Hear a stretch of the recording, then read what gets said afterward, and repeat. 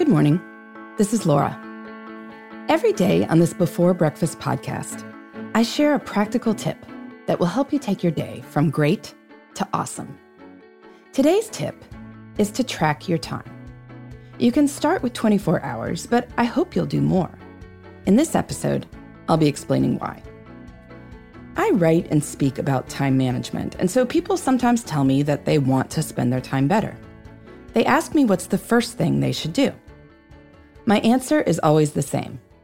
If you want to spend your time better, you need to figure out where it's going now. Because if you don't know where the time is going now, how do you know if you're changing the right thing?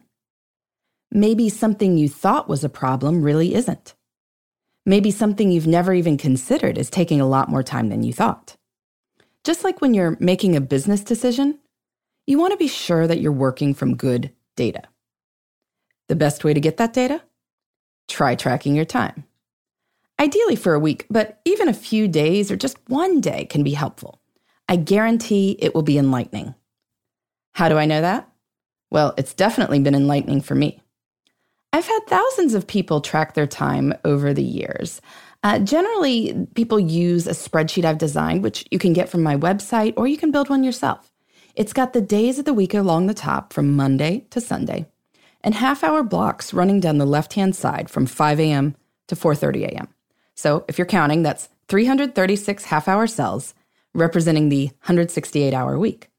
Other people use apps. There's dozens of commercial time tracking apps on the market. Or some artsy types like to walk around with a little notebook and keep notes, writing everything down in narrative style. So since fair is fair, I've tracked my time too. I actually began tracking my time continuously in half-hour blocks in April of 2015. No crisis or dark moment prompted this tracking, but I had recently had my fourth child, and I suspected that this might introduce some new challenges into my family's already busy life. So I started tracking in mid-April and figured I'd go for a month or so. Then, after a month, I decided it was easy enough and interesting enough that I would just keep going, at least for a year. Sure enough, 1 year in, I found out all sorts of interesting things, even as someone who thought she knew everything there was to know about time. First discovery: I worked less than I thought I did. In my mind, I was working 50 hours a week or maybe more. After all, I worked all day during the workday. I worked at night after my kids went to bed. I often did work on the weekends. I traveled for speeches. So that's easily 50, 55, maybe 60 hours, right? Nope. I rarely did all those things in the same week. In my mind, I was remembering my most work-heavy weeks as typical because I wanted to see myself as the kind of serious professional who was working long hours. When I tracked all my time, I saw that the long-term average was closer to 40 hours. 40 is a different number than 50. It's not that I never worked 50 hours a week, because sometimes I did. Sometimes I worked 60 hours a week. But those weeks were no more typical than the weeks I worked 30 hours. I've since learned that this is a common blind spot. There was once a study comparing people's estimated work weeks with time diaries.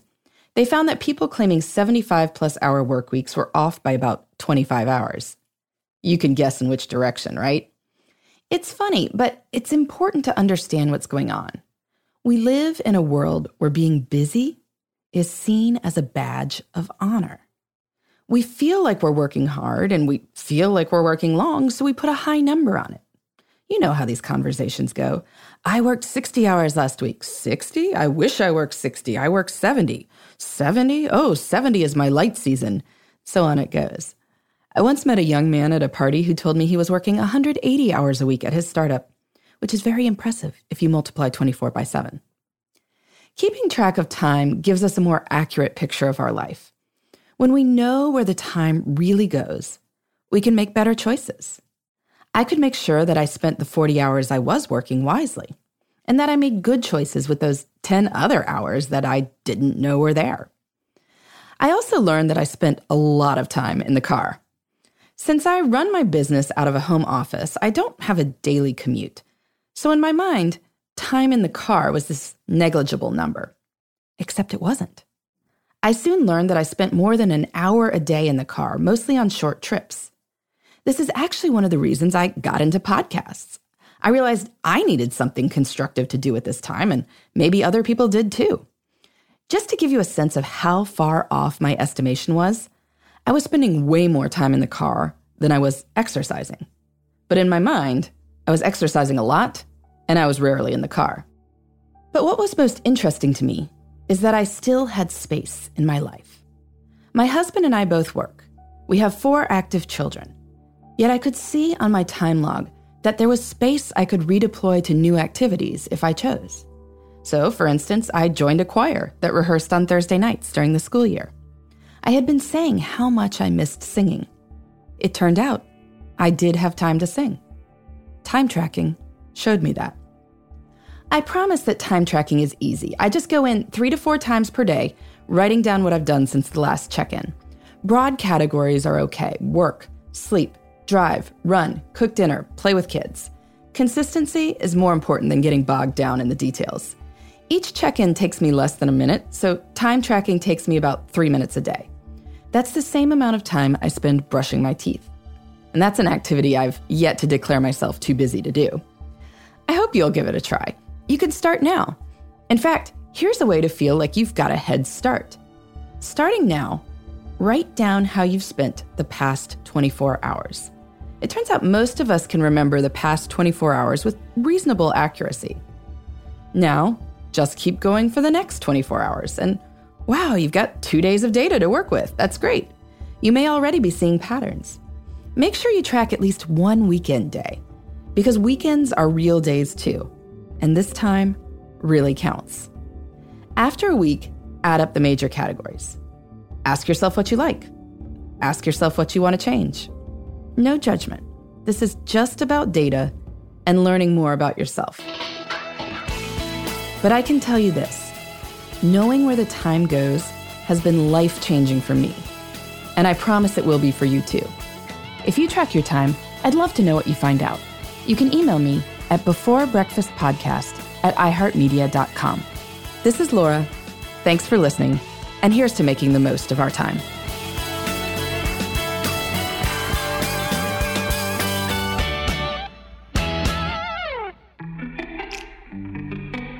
Hey everybody, I'd love to hear from you. You can send me your tips, your questions, or anything else. Just connect with me on Twitter, Facebook, and Instagram at Before Breakfast Pod. That's BE, the number 4, then breakfast, POD. You can also shoot me an email at beforebreakfastpodcast@iheartmedia.com. That Before Breakfast is spelled out with all the letters. Thanks so much. I look forward to staying in touch.